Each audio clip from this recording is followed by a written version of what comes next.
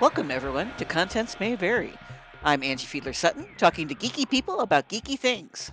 I'm a proud fangirl geek with pieces published in Stage Directions, Den of Geek, The Mary Sue, and more. This episode's guest is Michaela Weissburg, otherwise known as Mickie, an LA native. Mickie and I worked briefly together at a media organization in the YouTube space. After working in the field for 6 years, Mickie's experience in VFX production management has given her depth as well as breadth of knowledge.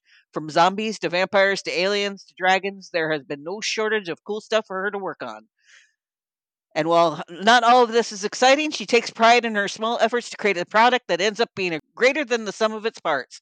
All starts with a story, a lot of teamwork, and a little bit of magic. Welcome to Contents May Vary, Mickie. Thank you. Excited to be here.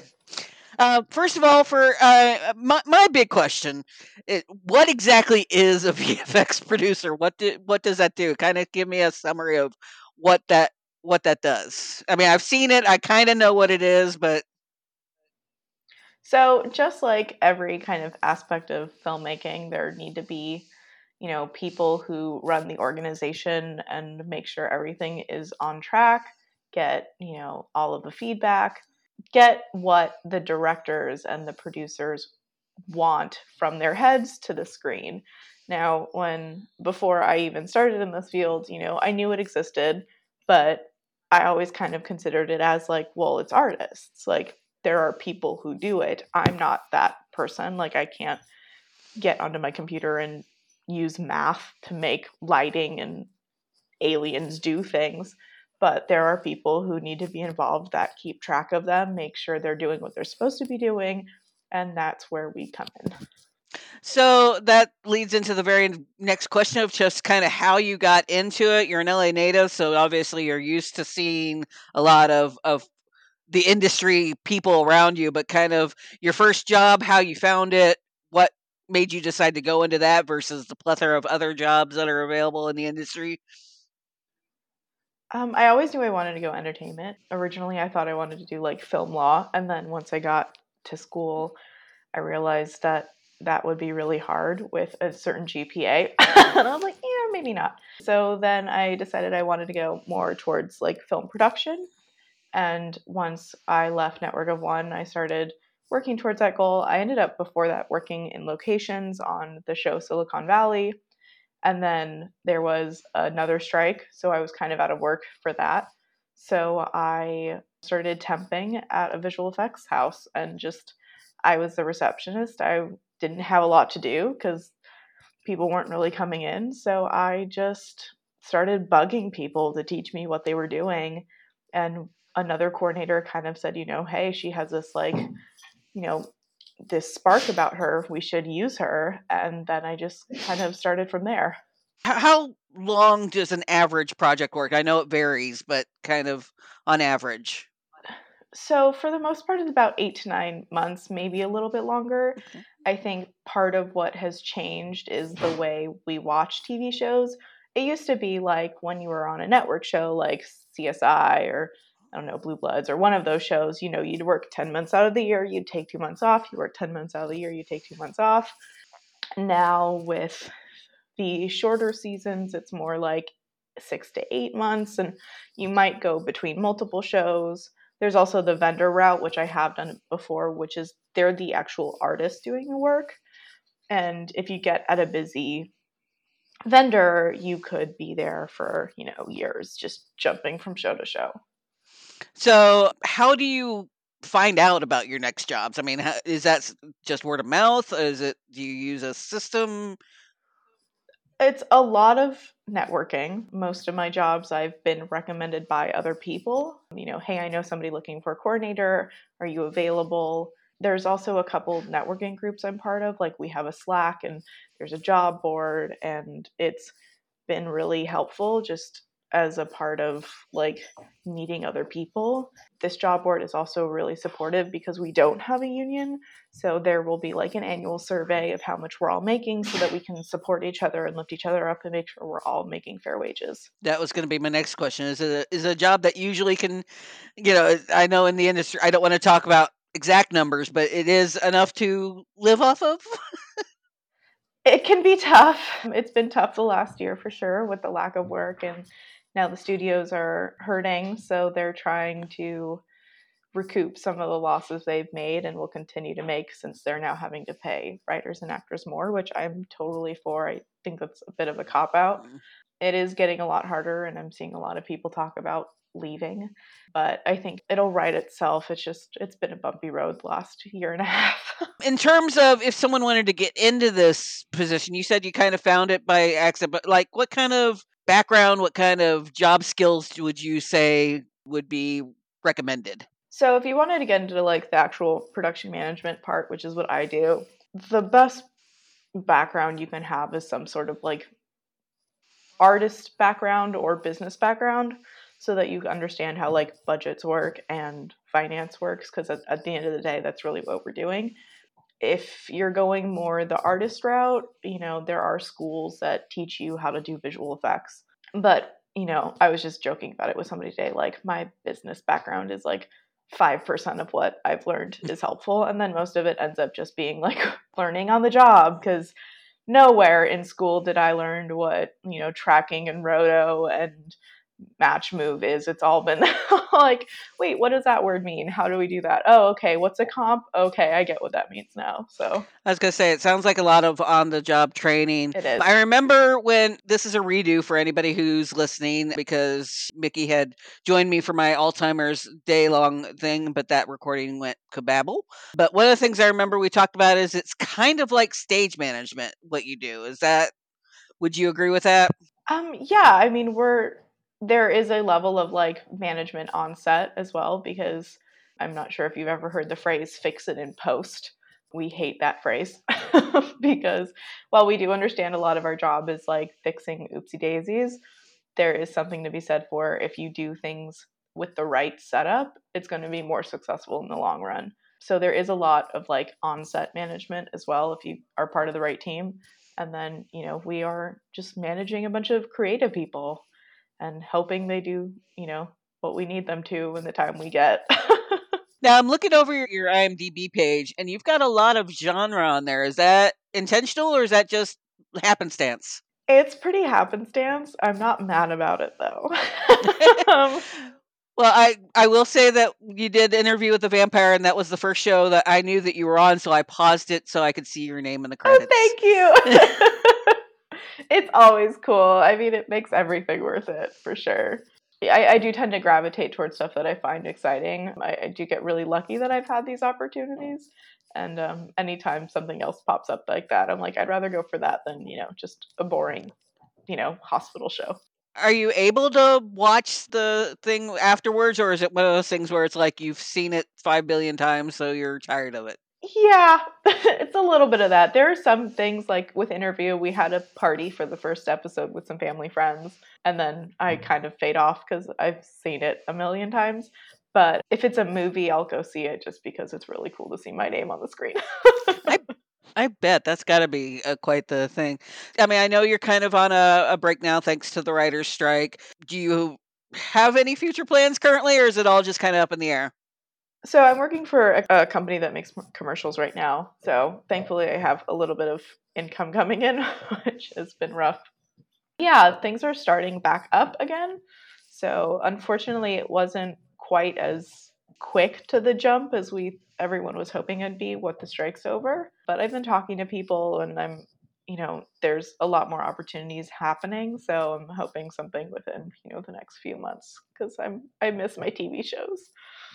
Now, I know there's probably no such thing as an average day, but kind of give me a walkthrough of what an average day would be like in terms of what you do. So there's usually some sort of meeting in the beginning of like, what's on the agenda, what are we doing, like if there's any meetings we have for that day. We'll usually do at least one dailies session. So that means watching anything that has come in from our vendors, giving notes, and then after that, sending the notes to the vendors. We might have some calls with the vendors if there are some notes with that they might need a little more clarification on, or it's just more complicated, so it's just easy to run through them. Maybe a call with the creative team to like a review to make sure we're going down the right track. And then, probably another review session in the evening to see what we've gotten over the day and send that stuff out and on our way. So, in terms of how many people do you usually interact with on it? I mean, are you pretty solitary, or are you working with a lot of people, or is it a little depending on the day? It depends on the day. The job, like, I can do my job from home for sure, but there is a level of we are constantly talking to each other about, what's coming in, what are we expecting, notes, talking to people about their notes. And that's what I've really liked about this job. Like, I don't necessarily think of myself as an extrovert. I'm not going out to parties and meeting a bunch of people, but it's always been a nice part of my job is like I always have a core group of people, maybe anywhere between 3 to 7 that I'm constantly in communication with, that we're just kind of, we're always in contact. And so there is some sort of like hybridiness that's always helpful to be like, hey, I have a quick question. What's going on? Hmm. Now, with Hollywood being Hollywood, it seems like every job is a stepping stone. Do you see yourself doing this for the rest of your career? Do you see yourself going into something else? Yeah, I'm really happy with it. I'm kind of in the mid level of I'm a coordinator. I'm trying to move up to the next position, which would be a production manager. But I'm also kind of, as long as I can keep affording to live, I'm taking my time because I know what the end goal is as a VFX producer, and I have plenty of time to get there. Do you want to be like a director or cinematographer or anything like No, that? No. no, no, no. I'm good with VFX. Like, we're all like really, like, we have dark senses of humor, and we've all been doing it for so long that I don't know if I'd ever want to like leave this group of like normal. We're all weirdly normal too because we don't get a lot of the spotlight. So for an industry that I think gets a lot of flack for egos and stuff, I haven't dealt with too many, and I'm really happy about that. Now, with quote unquote normal jobs, office jobs, you tend to make friends and all that. Since you know going in that it's only going to be like 8 to 10 months, I'm sure you make friends. But at the same time, how much do you still keep in contact with the people that you have met on other productions? Well, my first job was at a vendor, and I was there for a couple of years, so definitely keep in contact with them. I think if you are lucky enough to get on a team where you really like the people you work with, the goal is that you continue on with that team on the next show. So I've worked with multiple people throughout multiple shows because then, they get a job and they're like, hey, I have another show and I really want to bring you on. So that's always like the dream is that you just continuously end up working with the people that you like. Do you have a favorite that you've worked on, or is that like asking for a favorite child? I yearn for my Walking Dead days. It was a goofy show. It was a great team of people. We kind of knew what there wasn't a level of like it has to be this. Like, we knew what it was. It was really fun, and we never really took ourselves too seriously, and I love it and I miss it and I want to go back. It was one of those I wish we knew we were in the good old days when we were doing it.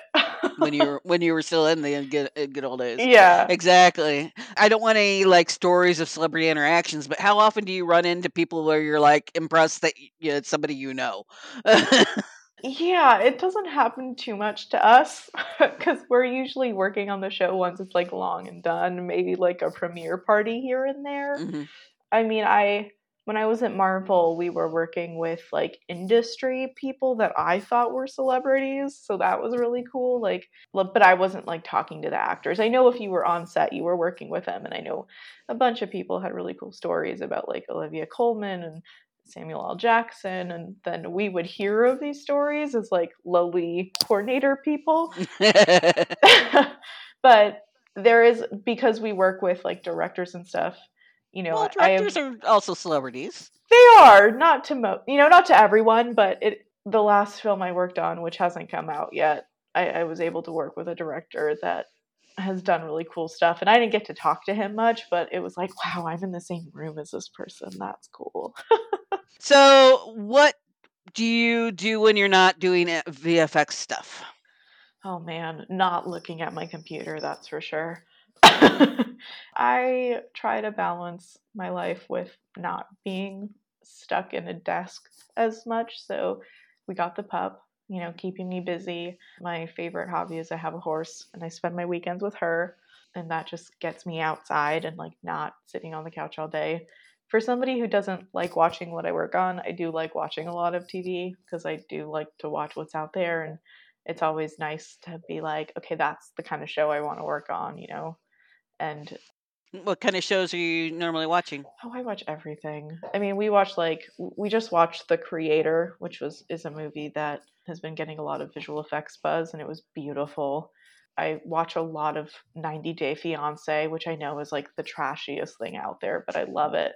And we're watching Percy Jackson, which is super cute. Great British Bake Off. I mean, all of it, all of the above. I'm here for it. So, in terms of the VFX producer, you said that you are now coordinator. What's kind of the various levels that you can? So if you're starting, you can either start at a company like I did, where you're more of like a receptionist type person. The other way is like get on set as a VFX PA.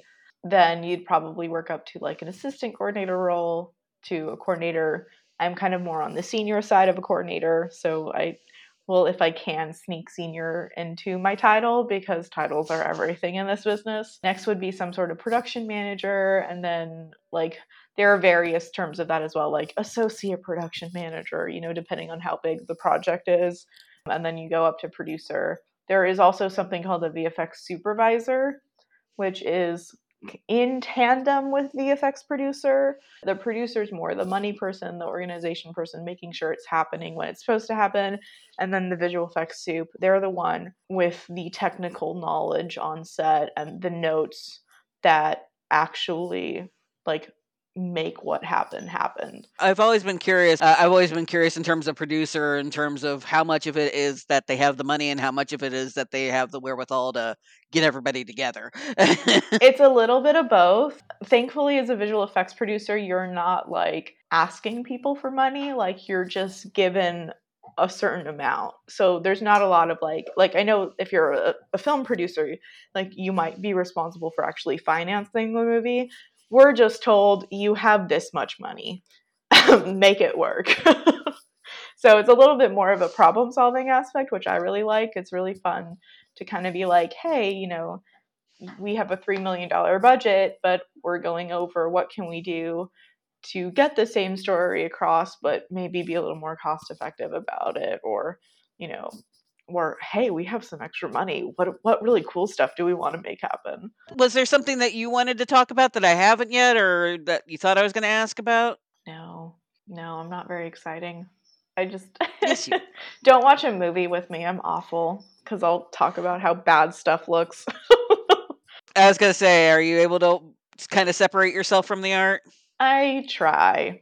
If something's really good, I think being honest about it is more fun because then I'm like, wow, like that looks so good. Then other people are like, holy crap. But, I try not to be as obvious about it, but when I'm just home with me and Mike, like I will say stuff. And I remember one time, like he started commenting, and I'm like, "You're getting it now. Like I'm rubbing off on you." I think we were watching Brooklyn Nine-Nine, and they always like in one episode they like use fire, and it's always terrible. And he's like, "I don't understand why they insist on using like fake fire. It just never works." And I'm like, "I'm so glad you are catching that because." Every time I see it, I'm like, oh man, just don't. I admit I'm kind of the same way since I review a lot of stuff that it's sometimes hard to shut down reviewer mode and be able to just watch something or shut down critic mode. But it's interesting to kind of see how something lands in the cultural zeitgeist. I mean, I'm one of those people that there is a difference between a reviewer and a critic. And I try to stay on the critic side of things more, which is, they not whether or not you're going to like it, but this is why it worked or this is why it didn't work. Yeah. I am like the most layman's man. Like, I watch the lamest stuff. I have no standard for what it should or shouldn't be. I just can tell you if it looks good or not. You're geeking out with cinematographer Jimmy Matlows. Want to support the podcast and my website? Be sure to rate and review the podcast on whatever platform you use, as well as podchaser.com. You can also support me financially through my Ko-fi account. You can find me there and on other various social media platforms with the handle Angie F. Sutton. Also, be sure to sign up for my monthly newsletter and see links to my social media and all the places you can listen to this podcast and episode transcripts. They are all available at my website, angiefsutton.com. Finally, I want to hear from you. Call my Google Voice number, 424-341-2252, and leave a short message about what you're geeking out about. You may wind up on a future episode. So let's talk a little bit about your horse. You said you have a horse. I How in do. the heck are you able to afford a horse in Los Angeles? Well, we got my first horse when I was really little, and I kept that as she lived to about a couple of years ago. And then when she passed away, it was right post-COVID, but still kind of through it all. And it was a big help for me and my mental health to like get out there. I'm also the kind of person where like if it's just me, I won't take care of myself, but if I have to take care of another animal, like I will get up and walk it. I will go out, like I have to go ride my horse. It's not what I want, like she needs me to do it. So I ended up getting my second horse about 2 years ago, I think coming up on 3 this February. She's not in LA. Tell me some stories about working on your various projects. Some of the things that worked well, some things when it worked didn't go well and that you had to go back. Oh, okay. Let me see. What's your favorite story of something that worked really, really well, where you're like still to this day really proud that your name's attached to it? I mean, I am really proud of what we were able to do on Interview with the Vampire. I think it was a fabulous art house show. Like, it's weird and it works, and the actors are phenomenal. And just to be a part of that show was really exciting. I was a little bummed we didn't get back to go to season 2, but they're filming in Europe. If you follow like the movie, they're following the second part where he goes to Europe in the movie. So the entire post team was moved there, which is a bit of a bummer. So that was really cool. I have worked on some stuff though where it is really important who you bring on to do the work that needs to be done, because every vendor who does the VFX, they all have specialties. And if you don't hire the right people to do this specific work, you end up setting yourself up for failure. So it is really important to know who you're hiring. What is your specialty? I think my specialty is I do really well with people. I like to think I email good, and I make people feel like they're being heard and they're being, their opinions aren't being thrown on a wall, which I am listening. I'm not like, it's not an ulterior motive, but when we're on teams and we're constantly being thrown like wrenches and hammers and every kind of problem, a lot of what we do is problem solving, and people are much more willing to work with us and together when they feel like they're valued. The give and take, how much is your input asked for? How much is it that you're just told to do something and you do it? Kind of that thing. On the best teams, my input has been listened to when it comes to like what needs to be done. And that is where I am happiest, because I feel like much more ownership of the product that I'm working on. There have definitely been shows where I've been told to put up and shut up, and I'm just there to type. I'm just there to do what I'm told. And at the end of the day, I'm like, you know what? I don't care. Like, this isn't my project. I don't have my fingerprint on this.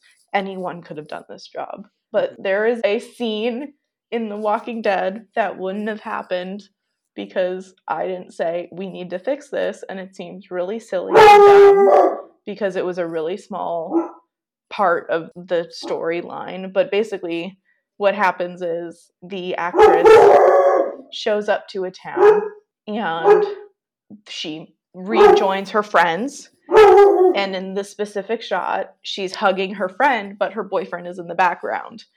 And I looked at my boss and I'm like, if she saw her boyfriend first, you don't think she'd run to him? Like, it makes no sense that she's hugging her friend first when her boyfriend's standing right behind him.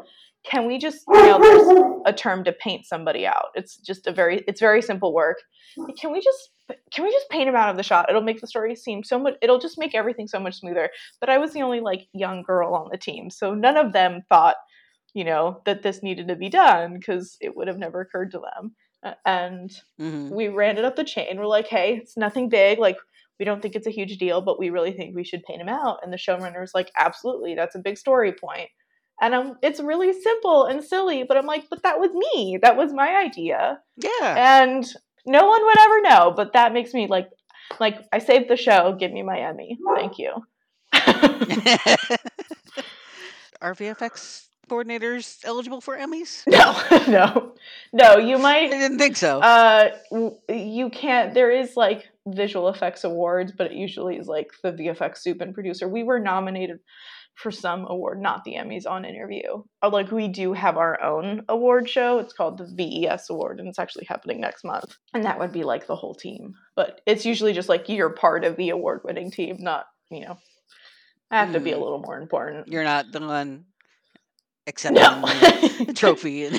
I need a couple more titles under my belt before I get there. So, some more stories of your work. Just, there's a plethora of items that I can. Would it help if I just gave you a title that you worked on, or is go for it? Okay? Looks like you've worked on a couple episodes of The Boys. Do you have any stories from them? Oh yeah, so we did. I was at a vendor when I worked there on that, and we did the like gills on the deep. So that was really kind of cool stuff to work on. Just never done that before, and it's I don't know if you've ever watched The Boys, but the scenes we worked on were pretty like sexual assault-y, so those are always really fun calls. Like, there is nothing off limits in our field because we do a lot of like sensitive stuff. Something like, just at that company we were working on Django Unchained, like the re-release of it. They'd worked on it before I got there, and so we were doing a lot of like extended scenes and stuff, and we did all the blood work. But I remember part of my job was like when we would get the files and I'd have to like look at them and make sure like nothing was corrupted or whatever. So I was just like going through the list of files, and all of a sudden, if you've seen Django Unchained, there is the scene where Jamie Foxx is hanging upside down naked, and it starts at his penis, and it like the camera pulls out, and so I clicked on the file and just got like penis in my face, and I was like, "Whoa!" There should probably trigger like, a little warning to kind of give me a heads up. And in the same vein, when I was on The Walking Dead, we were watching an episode of something, and for some reason, one of the actors' pants just looked really tight, and there was like full like shapes and shadows, and there was no mystery to what I was looking at. And so we're like, I'm in a room with a bunch of people, and we're all like, this is like kind of a family show. We should probably fix that. So I had to email. Thankfully, we sent it to somebody who we were like friendly with, because we were in the same building, so we worked with them a lot, and they would come up and we talked to them and stuff. So I had to send out an email. I was like, I don't really know how to say this, especially because it is in writing, but we need your help making his junk look a little less descriptive. I don't really, can you help? And like the producer responded to me, he's like, in like all caps, ha ha ha, this is the funniest email I've ever like gotten from you. So we definitely have some stuff like that where I have had to restructure somebody's bum because they were naked in some sort of contraption, and we had to get rid of it. And yeah, there's never a shortage of dull moments where we are saying things that in most places would get you fired. Yeah, I bet. So, talk a little bit about your work on Devotion. It looks like you're Previs coordinator. Oh, yeah. So Previs is an interesting part of like the visual effects world that most people don't know about, because it's mainly designed for like really big movies. Previs stands for pre-visualization. And what that is when you're making super expensive movies and can't afford to do multiple camera setups because you're just trying to get the look of it. There are companies that are hired to visualize what the director's vision is before it's even filmed. So then you can use that to create your camera setups, how many extras you need. It's been used in a lot of like war movies because you need to know like where your extra is going to be, how many people are going to be there, especially when you're filming things to be filmed with visual effects later on. It has to be right from the beginning, because if it's not, when you're doing it later on, people are going to know something's off. Like the lighting has to be correct, the setup has to be correct. So this previs just helps the directors and the camera crew and the lighting crew know what it's supposed to look like in the end, so that they can set it up properly from the very beginning. So now the big question, why do you do it? What is so enjoyable about it to you? What draws you to this? For me, part of it is like I'm not necessarily a creative person when it comes to like I can write a script or I can tell you a story from the very beginning, but I've always been creative in problem solving when it comes to like I know what your story is, but we can't tell it that way, or helping you tell your story in the way you want to. And from the production standpoint, it is this perfect mix of something that is aesthetically pleasing because I'm trying to make something look good, but it is also a mix of organization and tidiness and presenting things in ways that other people need to know what's going on, because you're responsible for money, you're responsible for people. So it is this like kind of perfect mix of all of my skills. And then, like I said in my intro, there's something really cool about like this je ne sais quoi of it, that you always start with something that is on the screen and you know that's not the final product. And you are part of what will make it the product that wins the award or just makes people happy. And to just be part of that is really cool. Any trends that you can think of that you've seen in terms of the industry? I know shorter seasons are a big trend right now. One trend that I hope will catch on because it makes our job easier is something called virtual production. I don't know if you know too much about that. It's how The Mandalorian was shot. There's the main one, which is the volume, which is you basically film everything on a big LED screen stage, so that the fake background that you're doing is there, and then it helps the visual effects later on because everything looks like the lighting is directional, like everything looks like it's supposed to, even though you know that's not the final product. I highly recommend, if you haven't watched it, it's on Disney Plus. Of the first season of The Mandalorian, there's like an additional like how they did it show, and there's one about the technology of the volume, and it is so cool if you think you want to do VFX or you're just interested in how things are done, because it's not like a big thing that people talk about. It's super freaking cool. And I hope that kind of continues because it will make things better in the long run. It also makes my job a little bit longer, so thank you. And then, yeah, I really hope the trends kind of stick more towards like better life management, like quality of life. I know that's what a lot of people are fighting for. And it has suffered a bit because so much, especially in visual effects, so much stuff relies on what we do. And we aren't part of a union yet. I know it's happening. It's happening in places. It's happened at Marvel. It's happened at a couple studios. It's happened at Disney Animation, or not Disney Animation, or like Disney Studios, something. So I know it's happening, and I haven't been in the industry long enough, but I know the stories of what people have done. And I've had a little bit of it where you're doing 16-hour days and you're fighting for lunch, and like you're not being taken care of and you're not making enough. And like I really hope that we continue to move towards the like, we are people, we are giving it our all, we deserve to be able to live a life. What are your thoughts on AI? Oh, AI.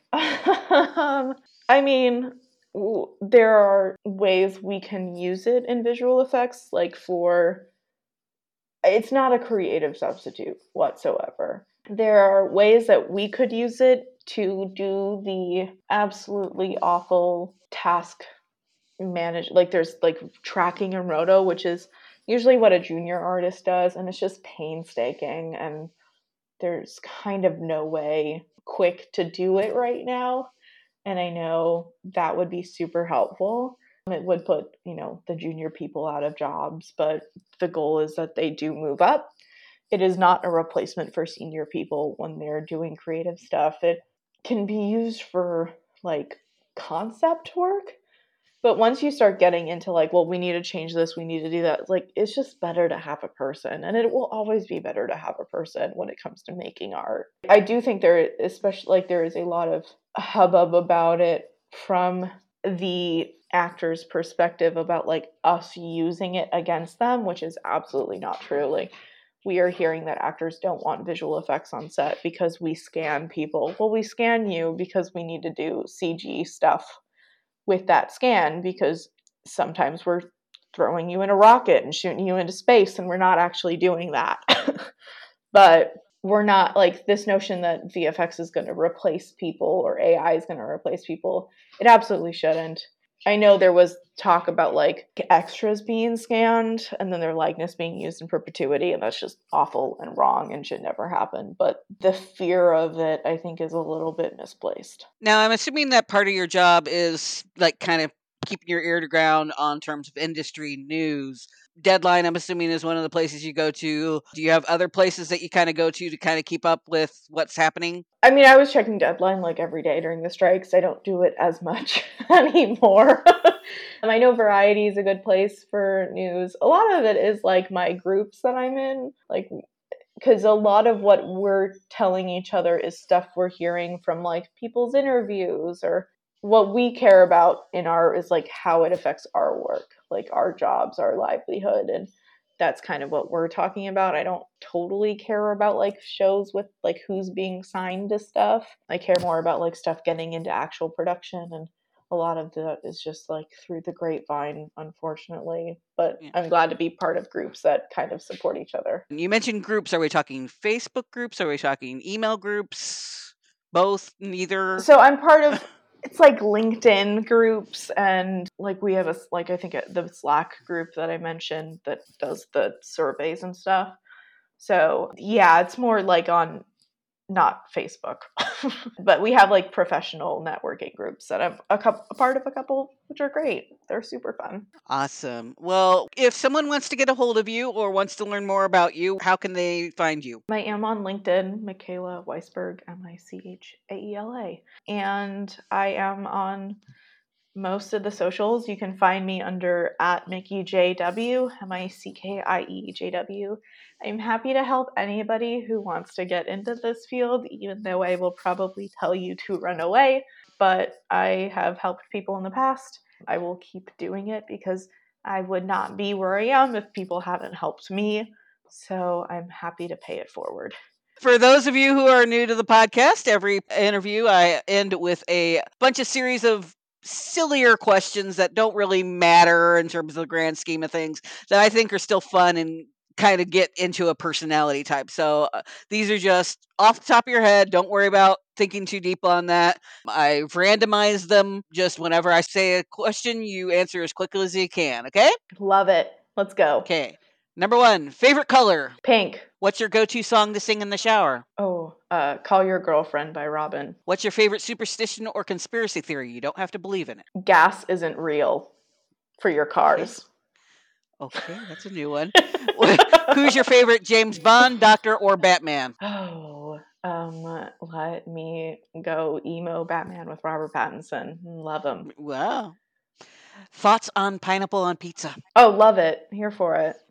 Bring it on. What is your favorite time of day? Sunset. What is your favorite stovetop burner? Upper left, upper right, lower left, lower right. Oh, lower right. What's your comfort movie? Either Princess Bride or Zootopia. Favorite food? Potatoes. Favorite or lucky number? 7, isn't that everybody's? No, 13 is Kate's. That's a good one. Favorite drink? Favorite drink. Alcoholic or non-alcoholic? Because that is whatever you want to go. Old fashioned. Favorite smell? Like amber Like that musky, spicy, vanilla-y. When getting dressed, do you button then zip or zip then button? Oh, button then zip. Would you rather see Captain Kirk become a Jedi or see Luke Skywalker become captain of the Enterprise? I think I'd rather see Captain Kirk become a Jedi. What's your favorite curse word? And you can curse. Oh, fuck. Classic. Who would you want to play you in the movie about your life? Emma Stone? Awesome. And then final question, if you were a superhero or villain, what power would you want? Oh, to talk to animals, of course. That would, like, no questions asked. And that's a wrap for this episode. Thanks to Michaela Weissburg for being interviewed. As always, any URLs mentioned or any lines are in the show notes for the episode on my website. Thanks also to cinematographer Jimmy Matlows for the mid-show plug. I interviewed him in episode 18. This is Angie Fiedler-Sutton, from one-on-one interviews to red carpets and conventions to roundtable discussions. I bring you a little bit of everything. After all, contents may vary. Thanks for listening to Contents May Vary. The theme song is Schoolyard Haze by Yari Picnickin, available via the Free Music Archive.